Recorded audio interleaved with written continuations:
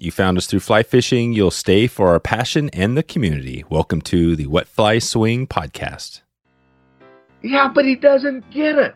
How come fly fishermen don't get it? You only haul with the short power snap. Look for where people walk and the insides of bends and hunt those. The roof flew off and the interior walls got sucked out, and the trees are just coming up. And I mean, he's clearly not going to clear the trees.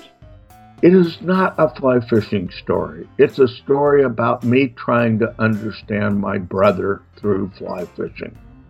Welcome to the Wet Fly Swing Fly Fishing Show, where you discover tips, tricks, and tools from the leading names in fly fishing today.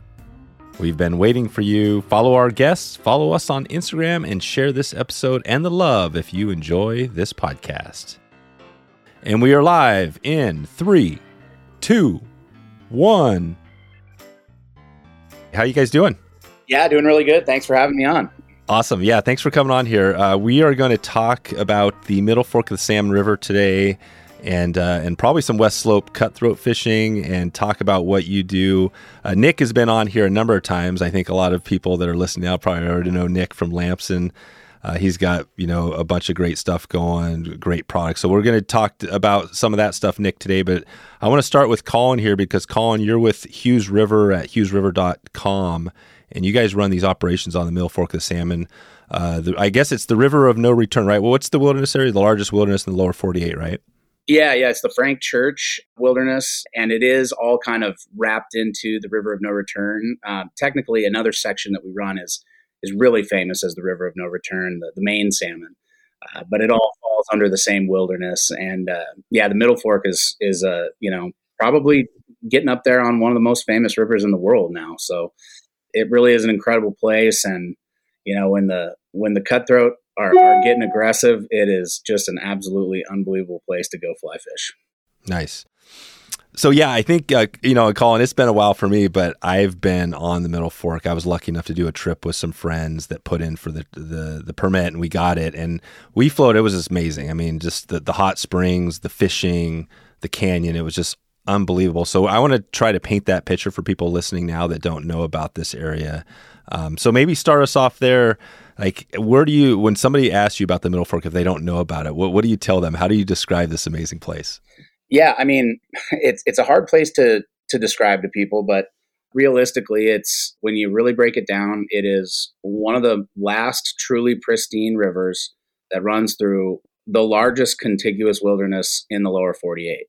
So, when you drop 3,000 feet over 100 miles, you go through multiple ecosystems.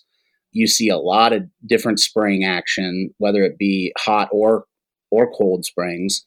A lot of our trips, we're drinking just water straight out of the ground. That was literally one of my favorite things on the whole trip, was just, sticking my face in the water that's shooting out of the side of the mountain and getting a good drink. Oh, wow. And I don't know what it is, but I swear to God, it tastes better. Oh, it's the best tasting water on the planet. Yeah.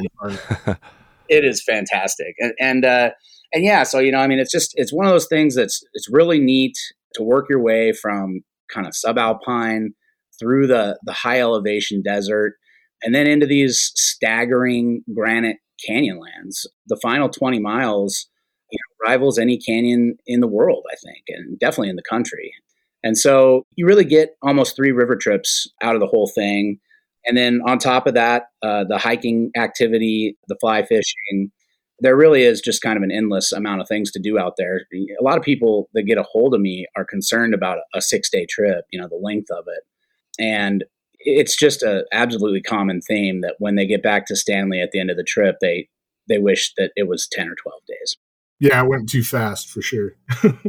Yeah, that's right. And Nick, so you were there on this trip, and let me just give a shout out at the start, just so people know you're doing a giveaway here. So you're giving away 2 spots to go on this trip. So that's part of what we're doing here is helping let people know about that. So we'll send everybody out to wetflyswing.com/giveaway if they want to get a chance to enter to win this.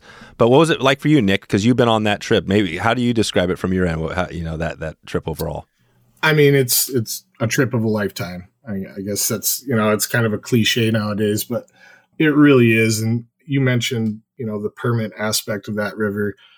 The reason it's such a pristine wilderness is because it's really limited on human traffic, right? And so it's not like anybody can just go float that river. You have to put in for a lottery if you want to float it on your own. And I know people have been putting in for years on that and, never been able to draw. And so having the opportunity to go with an outfitter like Hughes Outfitters, just like such professional operation, it was just really special. And like Colin said, it really is like 3 trips in one. The changing ecosystems every day, it's a different backdrop, right? The fishing, the hot springs, the hiking, you got, petroglyphs and just so much cool stuff on that float. Right. When I did, I remember the fishing was the thing that really, well, everything sticks out. But I remember I had a friend who was on the trip who was like a beginner fly fisherman, and he was on my raft. And we kind of did our own trip. We got the permit, and he was catching fish left and right. Is that kind of how it is out there? Is that the West Slope cutthroat thing? It really is. It's a very forgiving river. We're throwing hoppers the whole time. It was a late season float, so we were able to do that. But you don't have to be an expert angler to be successful on this river. Spend a half hour doing a little practice casting before the trip. And the guides that are along, they're really helpful as far as being able to put you on the fish and, giving you tips on your cast, et cetera. If you're just starting out, but there's so many fish in that river that nobody's going to end the day, fishless on that trip. No, it's really true. We get a lot of people that come, just kind of hoping to get their first feel of a fly rod. And, 6 days in, they've landed 30 or 40 fish. They just started their journey into fly fishing, and it is a great place to get that start because those are aggressive cutthroat that don't see a ton of people. Yeah. Right. That's it's just so remote. And one of the other things I remember about the trip, and this kind of got me a little puckered up, was the whitewater. I remember because I love whitewater, but I'm not like the super technical, but I was kind of running. I think I might have been following somebody, but still it was like my first time rowing a boat on this river. Talk about that, because isn't there one called, there's some major rapids in that. Is that something that people can get excited for? Yeah, there's some serious rapids on that trip. Colin, you probably know them all by heart by now, I'm sure, but there was definitely a few that had me puckering up a little bit on that trip, but didn't take a swim, so that was good. Yeah. What is it like, Colin, from your end? Would you go down the river, or are you just kind of like, this is another day at the office, or are there times where you're thinking, man, that rapid's kind of crazy depending on river levels? Yeah, it's funny. I've run the Middle Fork around 125 times. And so at this point, it's you'd really think that it would just completely be second nature. And it truly is. But the biggest difference is that it is not, it is not stagnant out there. It's very fluid. We get new rocks, we get new wood, we get all kinds of stuff in there every year. And, it's always exciting. I love the whitewater component. In my experience with fly fishing, that's not always the case with anglers. They don't love having to row their boats through whitewater to get to water. For us, that's a huge part of it. I absolutely love the whitewater, and the Middle Fork has some spectacular whitewater, which is such a cool component. Yeah. And what is one of the big what's one name of a big one? Yeah. So really the whole thing is pretty big, which on a fly fishing trip, like Nick said, you're normally going to be coming in late season. So, the first day is kind of a build up day. And then after that, you run quite a bit, but the Tappan series is really fun. Tappan Falls is a really famous rapid. And then, you run through Impassable Canyon. It's, on and off class 3-4 whitewater for 20 miles. And that whole section through there is really fun, from Vail Falls, which is just a beautiful side hike right at the beginning of the steep part of the canyon. From there, really to the mouth of the main salmon, you're running in and out of fantastic whitewater. Yeah, right. Gosh, that's Tappan Falls. I remember that name on that rapid as well. So when you guys get in there, let's talk about the trip again. It seems like you drive forever in the middle of nowhere. You jump in at the put in. Is it kind of the season wise timing? Talk about that. If somebody was putting this together, when should they be thinking about going? And then talk about that first day on the water. Yeah, no, for sure. It's fickle up there. The top 25 miles of the river has a variety of reasons why we potentially have to fly and not run it. So, on average, there's probably 5 trips a year that we can run the full 100 miles. And then 7 or 8 trips a year, we fly into mile 25. And that's what we did, right, Colin? We flew into mile 25. Is that where we put in? Right, Nick. Yep. And really most of our real fly fishing centric trips, we do that. And it's kind of for 2 reasons. The fish get really aggressive later in the season and the days start getting shorter. So people don't want to book longer than a 6-day trip.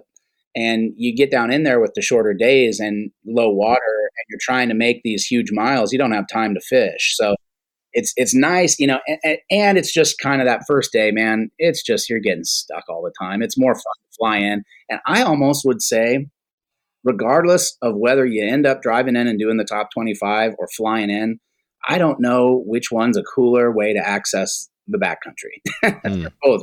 I really liked that plane ride. I mean, that was cool. Getting to see that backcountry from a little plane like that was a unique experience for sure. Yeah, I just think it's amazing. I love those planes. Right. So you guys actually fly and take a small little plane there's a landing strip out there somewhere. You drop in, and how's that look? Yeah, that's right. So the landing strip we generally use is a Forest Service strip, and it's right at mile 25 on the river. The river's 100 miles long. So, usually by that time, we're shortening the trip down to 75 miles, but still doing 6 days. And it's a really nice strip. The Forest Service brings in horses with old farm equipment and make sure it's all straightened away in the spring, and they do a really nice job. And that's a plug I'll give on the Middle Fork in general. The Forest Service really manages that river well. That's awesome. Yeah, that's right. So, and that's part of the permit system. Is that where you go through the Forest Service to get your permit or put in for a permit if you're doing it on your own? Yeah. Yep. So we're permitted on the Middle Fork through the Salmon Chalice National Forest, and I work with a lot of agencies, and they've just been great folks to work with. Yeah. Okay. And so I think when we did it, and again, this was a while ago, but yeah, I think we floated that first day. We floated the 100 miles, the whole thing. And I remember it was a bony, the first, whatever it was, day. Yeah, we were pinging around rocks left and right. So that's cool. You guys offer that, the trip in.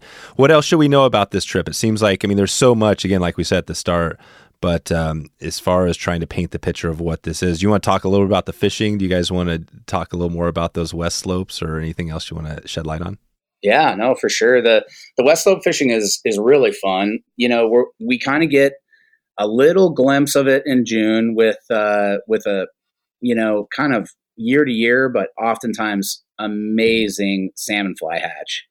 And if you catch that right, middle to end June can be a really fun time to go up there and just kind of beat the banks with a salmon fly and a dropper. July, every week it picks up more and more. That's kind of why by middle of August through September is our prime season. They just get so aggressive with the low water. And we really, it's pretty much a dry fly fishery. They're so aggressive. People have so much fun, coming from Colorado or Montana or a lot of these places where you're double nymphing all the time. People just have a ton of fun fishing a hopper, like you said, or a purple haze or something, and having these 30, 40 fish days, and that being said, really for the guides, we look pretty good because, if things are sort of slow, you just drop something underneath the hopper and that's about as complicated as we get. Yeah. That's pretty awesome. Yeah. So the fishing isn't hard, and there's bull trout. There's bull trout on the trip too. Yeah. Right. We had one of the guests. She caught her first bull trout ever on that trip. That was really cool. I know she was stoked, and then she caught another one the next day. Oh my gosh. Yeah, there's a pretty nice population of them in there, and that's another piece of the fishing is there's 3 or 4 really large tributaries that we routinely camp by or have lunch by, and you can walk up those tribs and just absolutely smash fish as well. Just get your walk and wade fix in. And a lot of those tribs, I've seen bull trout take dry flies in there. It's crazy. Oh, wow. Yeah. And what is for the wet? The bull trout probably get a little bigger. These west slopes, what's an average size? These aren't like gigantic trout, right? What would be a good average? And then what's a big west slope cutty? Yeah. You're you're not getting into huge size all the time. You're probably averaging like 12 to 13 inches, but your fish of the week's going to be a 16-inch fish. Sure. And you can get into them, and I kind of call it the fishbowl effect. The bony sections, you're really excited about a 13-inch fish, and by the end of the trip, when you're fishing these bigger pools, that's when you can get into those 16, 17-inch fish on occasion. Gotcha. Right. Wow. So the fishing's good. You kind of have a little bit of everything. What is, I want to talk a little bit about gear as well, what you guys run there. Because I know there's some drift boats right on that river. I think that's probably a different operation.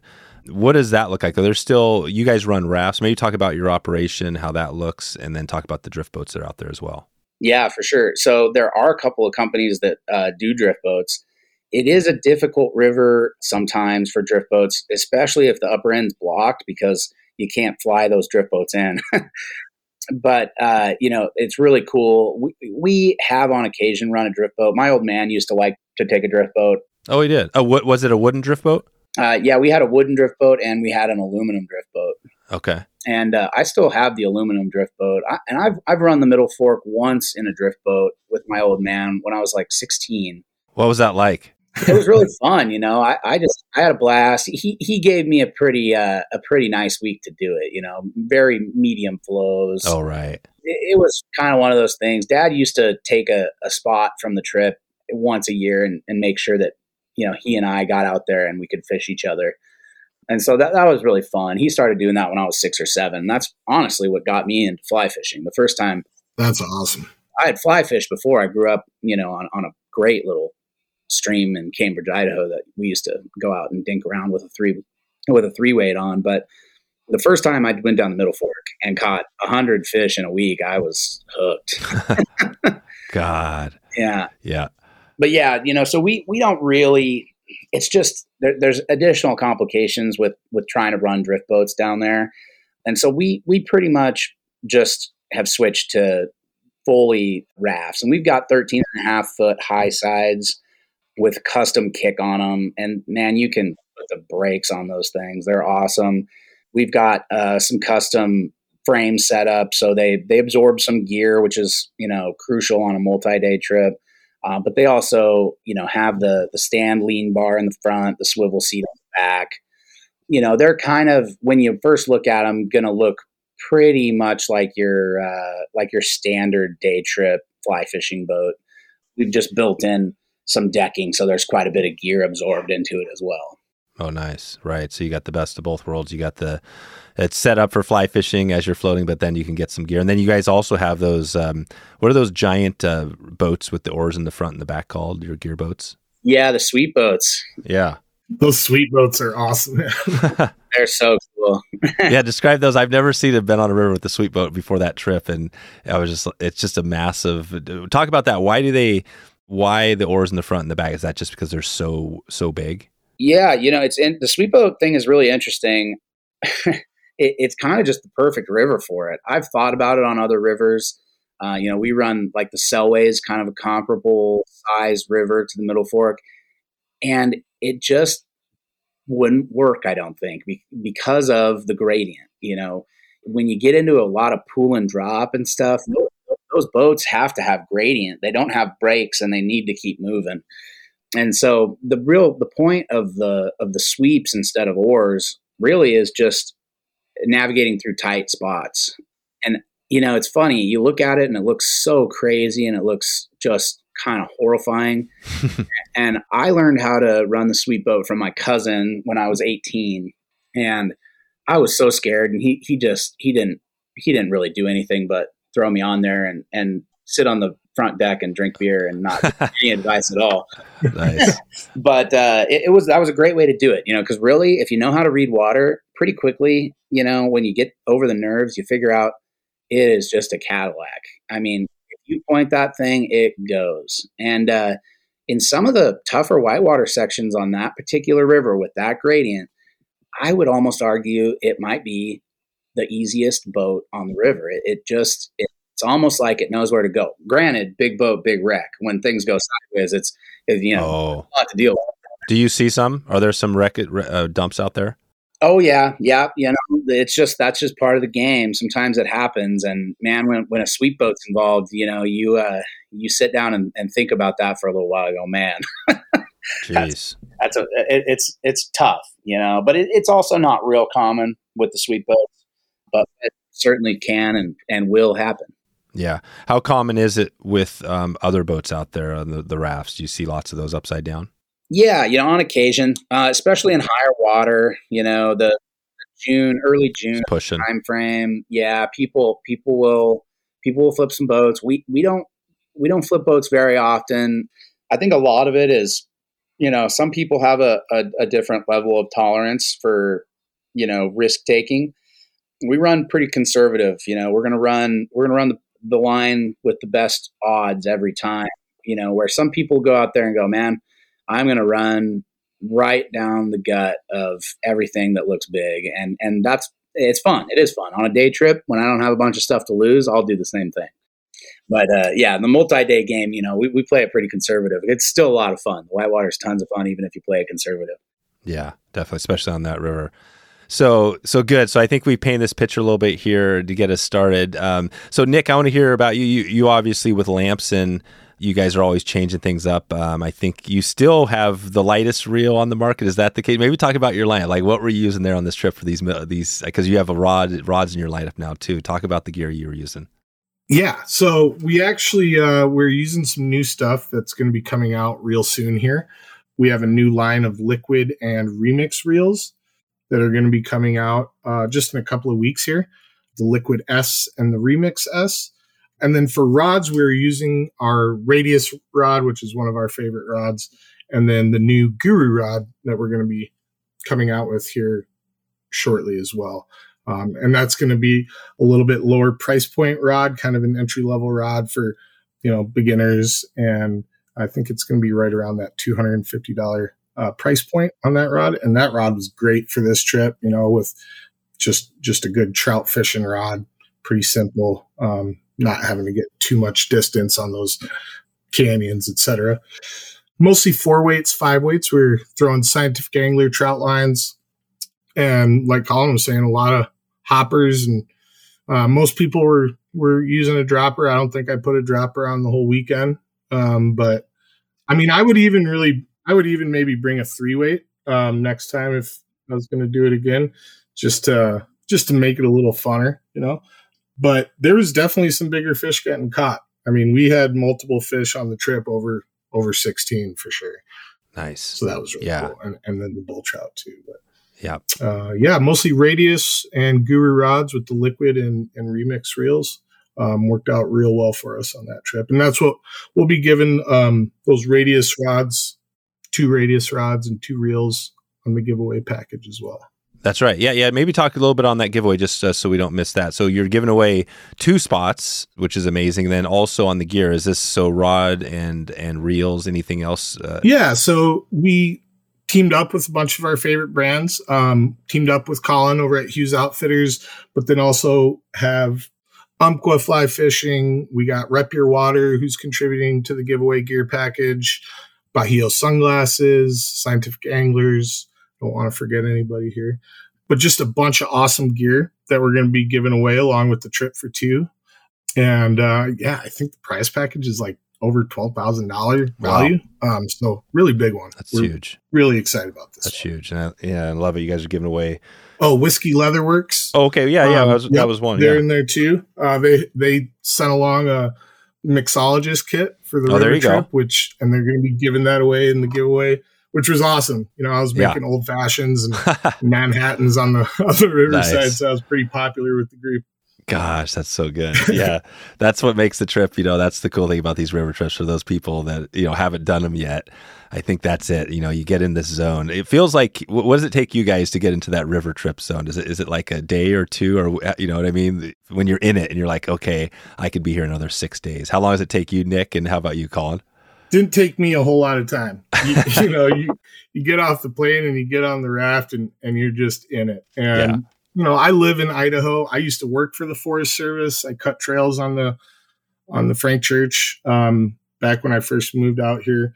But even, I'm still in awe of these places, and I get to see a lot of places like this, but there really isn't anywhere just like the Frank Church.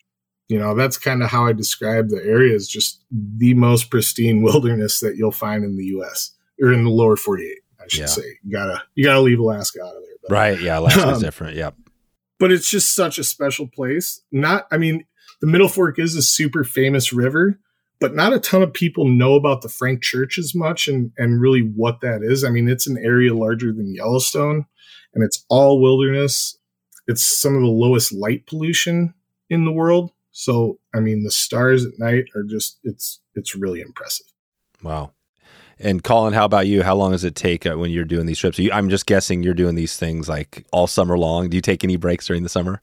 Yeah. I used to guide 20 straight weeks. And, the last 8 or 9 seasons since I took the company over, less and less all the time, the back end small business, bureaucratic side of things eats away at me. But, I still get out on 6 or 7.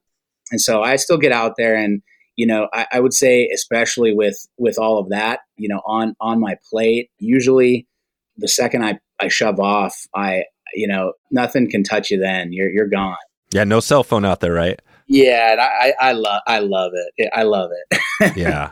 Yeah. I'm sure you guys have all the safety stuff, the satellite, the EPIRBs, whatever, right? In case something happens. But when you're out there, like, that's it. The cell phone's gone, no messages. You're just good to go. Yeah. We can always reach out, to the office or, emergency services in case of an emergency. But other than that, really the only thing that technology does for you out there is take pictures of fish. Yeah, that's right. That was really one of the best parts about that trip, was really being able to unplug, no emails, no internet, no phone calls, no social media, no news, just we're in our world for 6 days and that's it. It was like getting back to civilization. You kind of had to like find out what had happened in the world. Yeah. God, there was some crazy stuff that had happened. It was nice being able to unplug from that. It's nice when you're able to simplify your life down to a point where your decisions are, am I going to fish the home water again? Or am I going to have a cocktail? Or am I going to go walk and wade this creek? Yeah, that's pretty awesome. Exactly.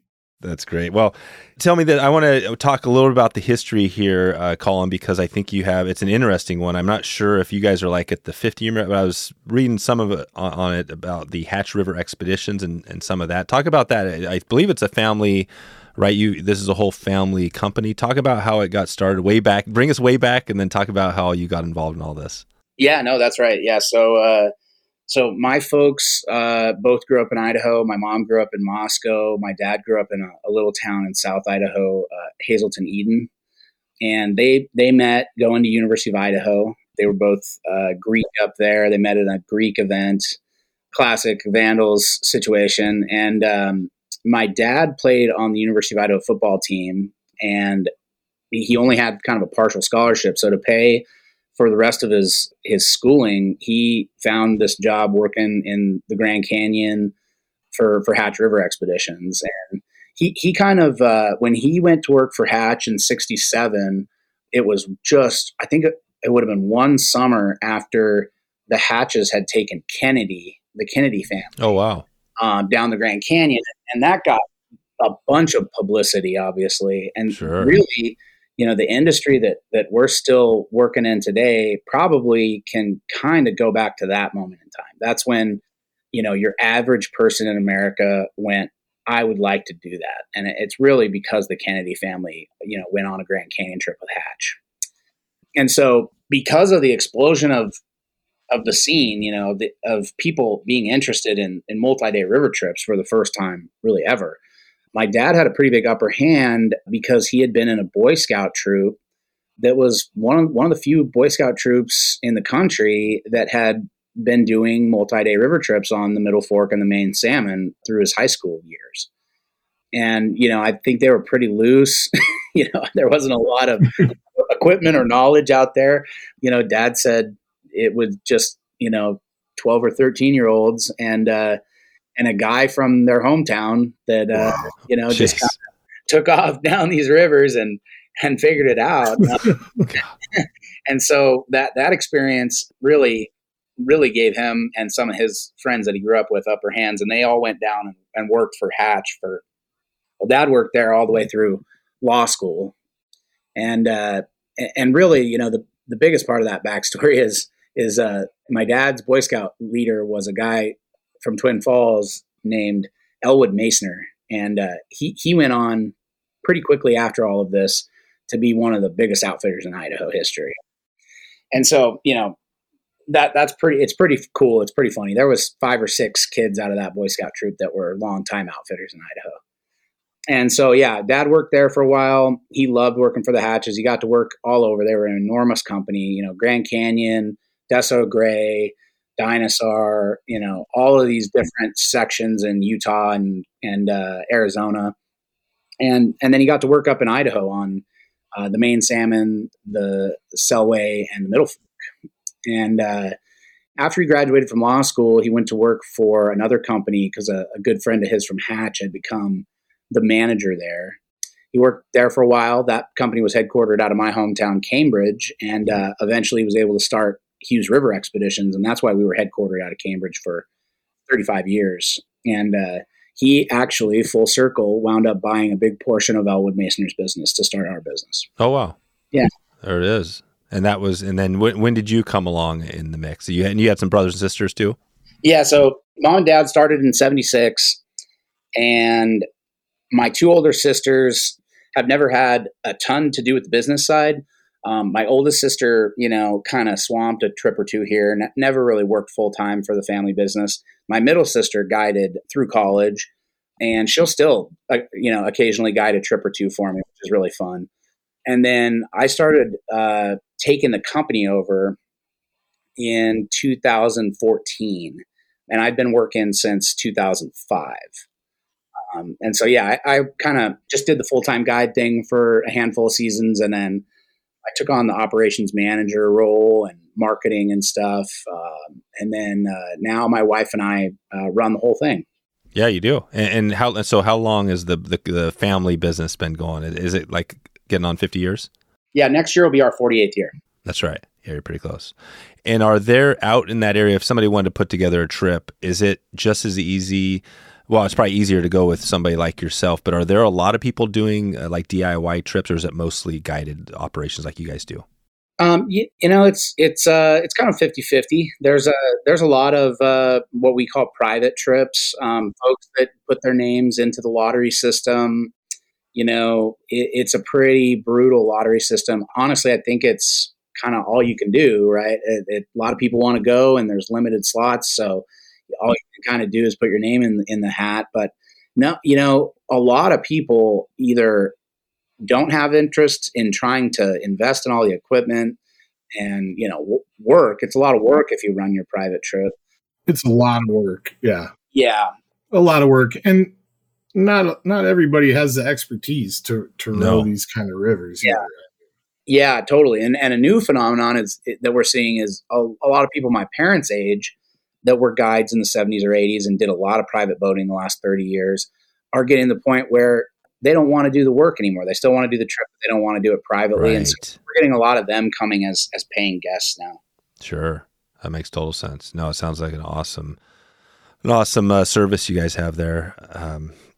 So you mentioned equipment. I don't want to miss that because I'm kind of an equipment nerd. I know, Nick, you probably are too.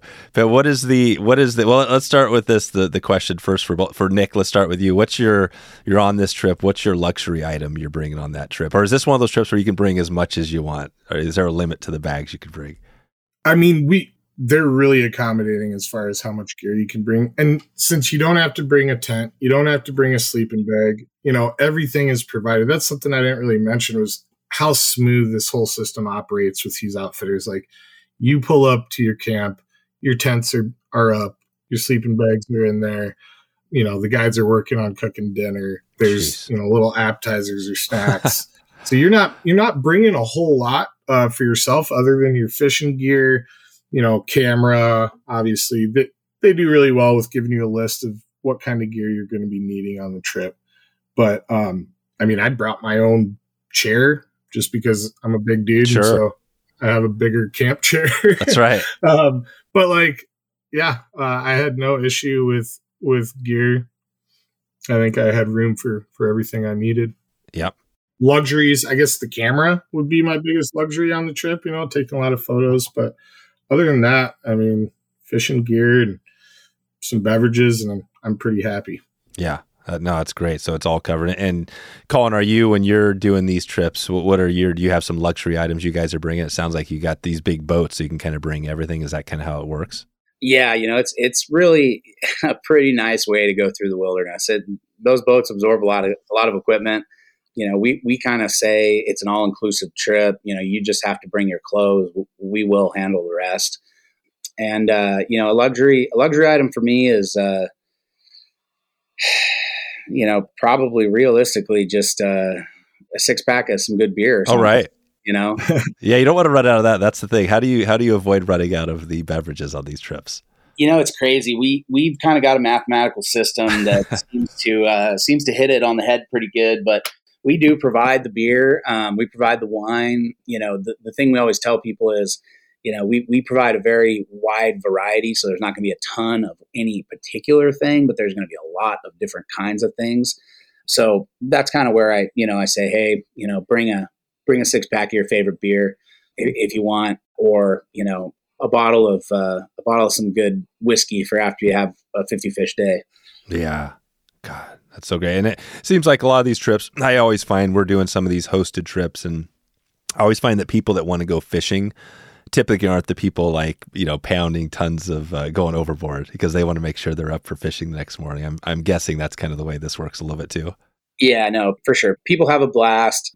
I think that's one thing I hear a lot is people are concerned, I don't want to be with a party animal group, or the opposite. I'm scared I'm going to be the party animal. And man, it always just seems to mesh so well. For one thing, the natural clock sets out there. People struggle to stay up past 10:30 because it's been dark for an hour. And, it's kind of one of those things where you can't turn the lights back on, and people they have a ton of fun. And, you rarely see anything but just people mesh and have a blast and wish that it would have lasted longer. Yeah. Perfect. The hot springs you mentioned, hot springs and the cold springs out there. But I remember a couple of those hot springs, one of them where we were sitting up on a ledge over the river in a hot springs. And it was just this memorable, I can't ever forget that. What are the hot springs like? Are these kind of mixed out everywhere? Are there certain camps you try to get these hot springs? And how does that work on camping? Do you reserve camps, or how do you do that? Yeah, there's a huge variety in hot springs. I mean, that one that you're talking about is called the Sunflower Shower. And man, that's a really cool one. That's about mile 32, and we really always try to stop there. It's so cool. The top of the cliff has 3 or 4 big pools. The bottom of the cliff has kind of a natural waterfall, so people can stand under it, and it's great. Feet in the cold water with hot springs flowing all over you. But yeah, we go by quite a few. And depending on whether we do the 75 miles or the 100 miles. Either way, you go by a lot of hot springs, but we always, try to prioritize, 2 or 3, make sure that we at least, hit a couple every trip. And then that also kind of goes back to, there's just so many things to do. We talk to the guests, and if they're more interested in the Native American history than they are hot springs, man, there's a lot of Native American history as well. So we can stop at heritage sites. We can stop at hot springs. It's really kind of, what the group is most interested in, because you got to choose between things. There's just so many cool things to see. Yeah. Wow. And I thought I saw a photo out there of, do you guys do like a cast and blast too during the parts of the season? Yeah, we do occasionally do cast and blasts. It's kind of year to year. I don't know if we're going to do one in 2024, but man, they're super fun. And this year's trip was just a blast. The group was total hiking fanatics, which is kind of what you got to be to chase Chucker around. Oh, Chucker, right? Yeah, and but yeah, no, they did really well. Because don't you kind of like drop them off in one spot, and then the guides will float down and meet up with them, and they kind of hike down to the next spot while they're shooting birds? Exactly. Yep. There's certain spots where we really like the habitat up a drainage, and you go, okay, let's we'll sit here and wait for you and you'll go up and back. But a lot of the time it's just dropping somebody off and saying, hey, we're going to meet back up with you in the next major drainage. It's about 3 miles. And they show up and they've got a couple chucker and a couple of grouse and hop in the boat and go back to fishing. Wow. That's so cool. Yeah, it's really cool. And then, we have all the food for the trip. So the birds are kind of an additional appetizer. We, try to cook them up a few different ways to just kind of try them out through the week. And it's a lot of fun. Yeah, this sounds like an amazing trip. That would be a fun trip as well. And I'm sure you probably have some big game out there too. Are you seeing any, what other than like deer and things like that? Are there other animals? Are you probably seeing some bears, things like that? Yeah, bears on occasion. We see a lot of Rocky Mountain bighorn. There's a ton of sheep out there. In the early spring, I've seen goats. I've seen elk. Midsummer, those guys are all pretty much, other than the deer and the bighorns, they take to higher ground. They don't like the heat. But, during the spring and the fall, you've got a pretty good chance at seeing, animals moving to and from summer and winter ground. Yeah, we saw sheep. We saw black bear, otters in the river. Yeah, God, the otters are sure fun. Oh, yeah. Those things are awesome. Wow. So this, I guess, as we kind of start to think about wrapping this up, I want to, not miss anything here. So do either you guys want to shed light on anything that we haven't covered here about the trip?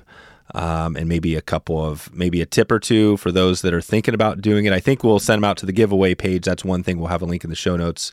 They could check in with you, Colin, if they want to get a trip as well. And then if they want a DIY, they could look into that. But what would you guys say? Maybe Colin, start with you. What would you tell somebody that's thinking about doing this? What's your advice? Yeah, I would say don't worry so much about amenities. I think that's one of the biggest things that I hear people concerned about. And, this is a real glamping adventure, but simultaneously you get to experience the true wildness that is left in the lower 48. And the other thing is, regardless of the size of your party, we do everything from booking a single person to taking an entire group that charters the entire trip. And so, really don't worry about any of that stuff. Just give us a call. We've got tons of options depending on your interests. We run about 35 multi-day trips a summer, and I guarantee we've got something that you'll like. And the Middle Fork is sure hard to beat. Nice. And is also the salmon, so you mentioned a couple of the rivers, the main stem salmon, is that something you guys are doing equally throughout the year? And talk about that maybe just quickly, the difference between the main salmon and the Middle Fork. It's obviously a bigger river, but a similar experience? Yeah, no, very similar experience. They both run right through the heart of the central Idaho wilderness area. The main salmon actually also touches into the Gospel Hump wilderness and is right on the border of the Selway Bitterroot wilderness. But they're both incredible trips. The history on the main might be unparalleled by any river in the West. It's absolutely unbelievable. Going back to the Captain Gulicki days, that was where timber came to mill, from Salmon to Riggins, which is the namesake for River of No Return. He would actually sell all the timber in his boat and then dismantle his boat and sell that as timber and then catch the train back to Salmon. Jeez. And so the boats never returned. Oh, there you go. Yeah, it's a great trip. The Middle Fork is kind of the headwaters. It's skinny. It's gradient, not a lot of pool and drop, a lot of boulder dodgy style of whitewater. The main salmon's kind of more what like families think about when they think of whitewater, kind of big hydraulic waves, warmer water for kids to swim in. The fishing isn't quite as good. It's mostly going to be walk and wade fishing up tributaries. But it's an amazing trip. And, I always say about all the rivers we run, I only operate on rivers I'm passionate about.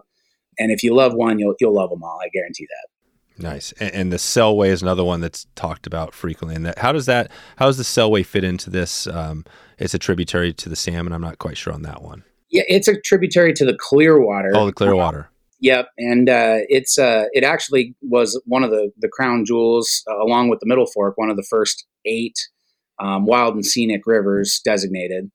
And it's an amazing stretch. And it's maybe just even kind of right on par with the Middle Fork as far as, how how much solitude you can find out there, but then even kind of a click more because the way that it's managed, there's only one launch a day total. And so you really don't see anybody out there, but it's a lot bigger whitewater river, and its access and stuff's, tricky. The running season is really a lot shorter, but man, it's an amazing stretch as well. I'm really passionate about it. I love it.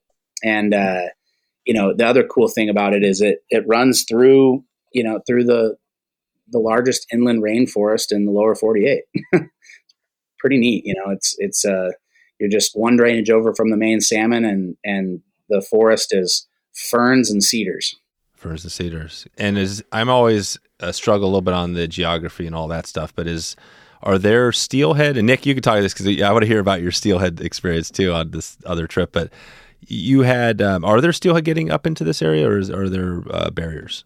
Yeah. So the Selway and the Middle Fork both have native steelhead and Chinook salmon making it back in there. But because they're so much higher above any hatchery system, there really aren't any fish in there other than the wild fish. And so one thing moving forward it's a whole nother topic. It's a huge issue, but it's an amazing couple of chunks of preserved genetics. It really is pretty special. And we see on occasion pods of Chinooks in the pools on the Selway, and it's really pretty cool. But the main salmon would have a handful of hatchery fish. I just caught a couple of steelhead down on the main salmon a week ago. And it's fun. They're all amazing trips, and just getting into the wilderness is good for the soul. Yeah. And Nick, where was that fish you hooked steelhead recently? Where was that at? I was fishing on the main salmon up by Riggins. Yeah, that's kind of where I go. I'll go to the Clearwater too. Clearwater is about a 5-hour drive for me, but Riggins is only about 3, and it's just one of my favorite places on the planet. Yeah, the canyon there is just awesome, and we've had a pretty good return this year. I mean, I've been batting pretty good the last 2 trips I went up there. So nice. There you go. And it was nice after about a 5-year slump. Right. Yeah, right. Yeah. And at Riggins, it floats through Riggins and then eventually heads down into the Snake down north of Riggins, right? Somewhere in there. Or the Salmon River dumps into the Snake. Is that how that works? Yeah. Yep, that's right. Yeah, it's probably another 90 miles from Riggins. It dumps into the Snake. Yep. Right on. Well, I think that, and Nick, maybe just tell us from your perspective, if somebody was thinking about doing this trip, what would be your word of advice to them, or any tips you'd give somebody thinking about this? Just go for the experience, be open to it. Like Colin said, people might have hesitations going into it, but there couldn't have been a more positive vibe to the whole trip with all the guests and the guides and our group. Everybody's just happy to be there and really soak it in. Because it is such a unique experience, and have fun. That's what I do. And the giveaway, we're going to be launching that on November 7th, Tuesday. It's going to run through the 17th. So signups will be open for 10 days. Really easy to enter. You don't need to do a whole lot. As long as you have an email and a social media account, you'll be able to enter the giveaway. Even if you don't have a social media account, you can still enter the giveaway through the link. And we're excited. Perfect. So November 7th, and by the time when this is going live, this will be out. People can just go right now into the show notes and just click the link. We'll have a link there they can enter. And then, like you said, so November 7th, and you said 10 days. So, by the next week, that'll close up. So this will be good. And we'll also put a link for you, Colin, just so people can check out Hughes River Outfitters as well. Let's take it out here. Nick, I'm going to do the Fly Shop Friday. I think you might have. Are you guys still doing the Fly Shop Friday on your Lamson? Yeah. Yeah, I've been doing that for years on the social media. Yeah, I love it. I think I first saw that from you guys, and I've been kind of stealing that from you occasionally. But give us let's do a Fly Shop Friday shout out today from each of you, maybe, and talk. Maybe Nick first. You want to give a shout out to Fly Shop local? Well, two of the guys that came along on this trip with me actually were a couple of the guides from Three Rivers Ranch here just outside of Boise in Eagle, Idaho. It's an outfitter that's originally based in East Idaho, out on the Henry's Fork. And Worm River. Right. Oh yeah. So I'll give them a shout out. big shout out Three Rivers Ranch. We have so many good shops here in Boise, Anglers and Idaho Angler, but also Hughes Outfitters. I mean, that's the one I'm going to shout out too. Right. Just had a great time with Colin's crew on this trip. Me and Colin go back a ways. We met steelhead fishing, here in Idaho years ago. But just wanted to say thanks again, Colin, to you and to your whole crew for working with us on this and helping us put this together. It's just been really cool. Yeah. Yeah, no, I really appreciate it, man. It's so cool that this all came together, and it's been really fun. We met on the banks of the Clearwater some years ago. Mm-hmm. Wow. God, this is amazing. So you guys finally did this amazing trip. So one thing I'm going to leave it off with, I always like to go into the podcast and song a little a question Q&A here. But so Nick, I'm going to leave you with the song, and Colin, I'm going to ask you about podcasts. But let's start with the song. So Nick, on that trip we did up to Alaska, you had this playlist, which I still have on my phone, which is amazing. But talk about that. You're on a road trip going into the Middle Fork, getting ready for it. What song are you playing there? What can we put in the show notes here to listen?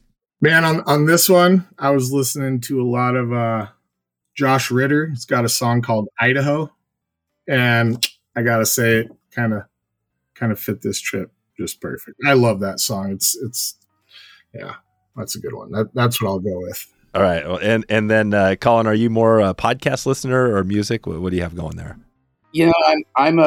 I kind of do both. I definitely listen to more music than I do podcasts, but his Josh Ritter comment segues into a good plug for a podcast that I listen to. And so I'm a pretty huge University of Idaho Vandal, nut job. I follow the athletics a lot. I've got season tickets to the football program up there. Josh Ritter was born and raised in Moscow, Idaho, by the way. And yeah, so I listen to a podcast called Tubs at the Club. It's some cool guys that just kind of keep up on everything University of Idaho. That's a pretty routine one. Other than that, you'll kind of find me listening to Grateful Dead, Dave Matthews. There you go. Billy Strings. Perfect. All right. We got another podcast, a couple more songs. So we'll throw some of this in the show notes, and we'll send everybody out today to a couple places, HughesRiver.com, LamsonFlyFishing.com, and also we'll have a link to the giveaway, wetflyswing.com/giveaway. We'll get that all, make it real easy for people. And I just want to say, guys, appreciate you for coming in today and giving us a little rundown on the Middle Fork. It's been so long for me. I will never forget the experience. So hopefully I'll be able to get back out there. But I appreciate you guys for giving us the insight. Yeah, thanks so much for having us on. And Nick, thanks so much for doing all this with us. Appreciate both of you. Thank you, Dave. Thanks. That is a wrap. You can grab all of the show notes at wetflyswing.com. And please follow us on Instagram and share this episode out with someone you love. Please send me an email, dave@wetflyswing.com, if you have any feedback or want us to put together an episode on this podcast for you. Check in anytime. I hope you enjoyed this podcast and would love to meet up with you on the water. We have new fly fishing schools going all year long and all around the country, so if you want to connect, let's do it right now. All right, time to get out of here. I hope you have a great evening. I hope you have a great morning or great afternoon wherever in the world you are. And I appreciate you for stopping by and checking out the show today. We'll talk to you soon. Thanks for listening to the Wet Fly Swing Fly Fishing Show. For notes and links from this episode, visit wetflyswing.com.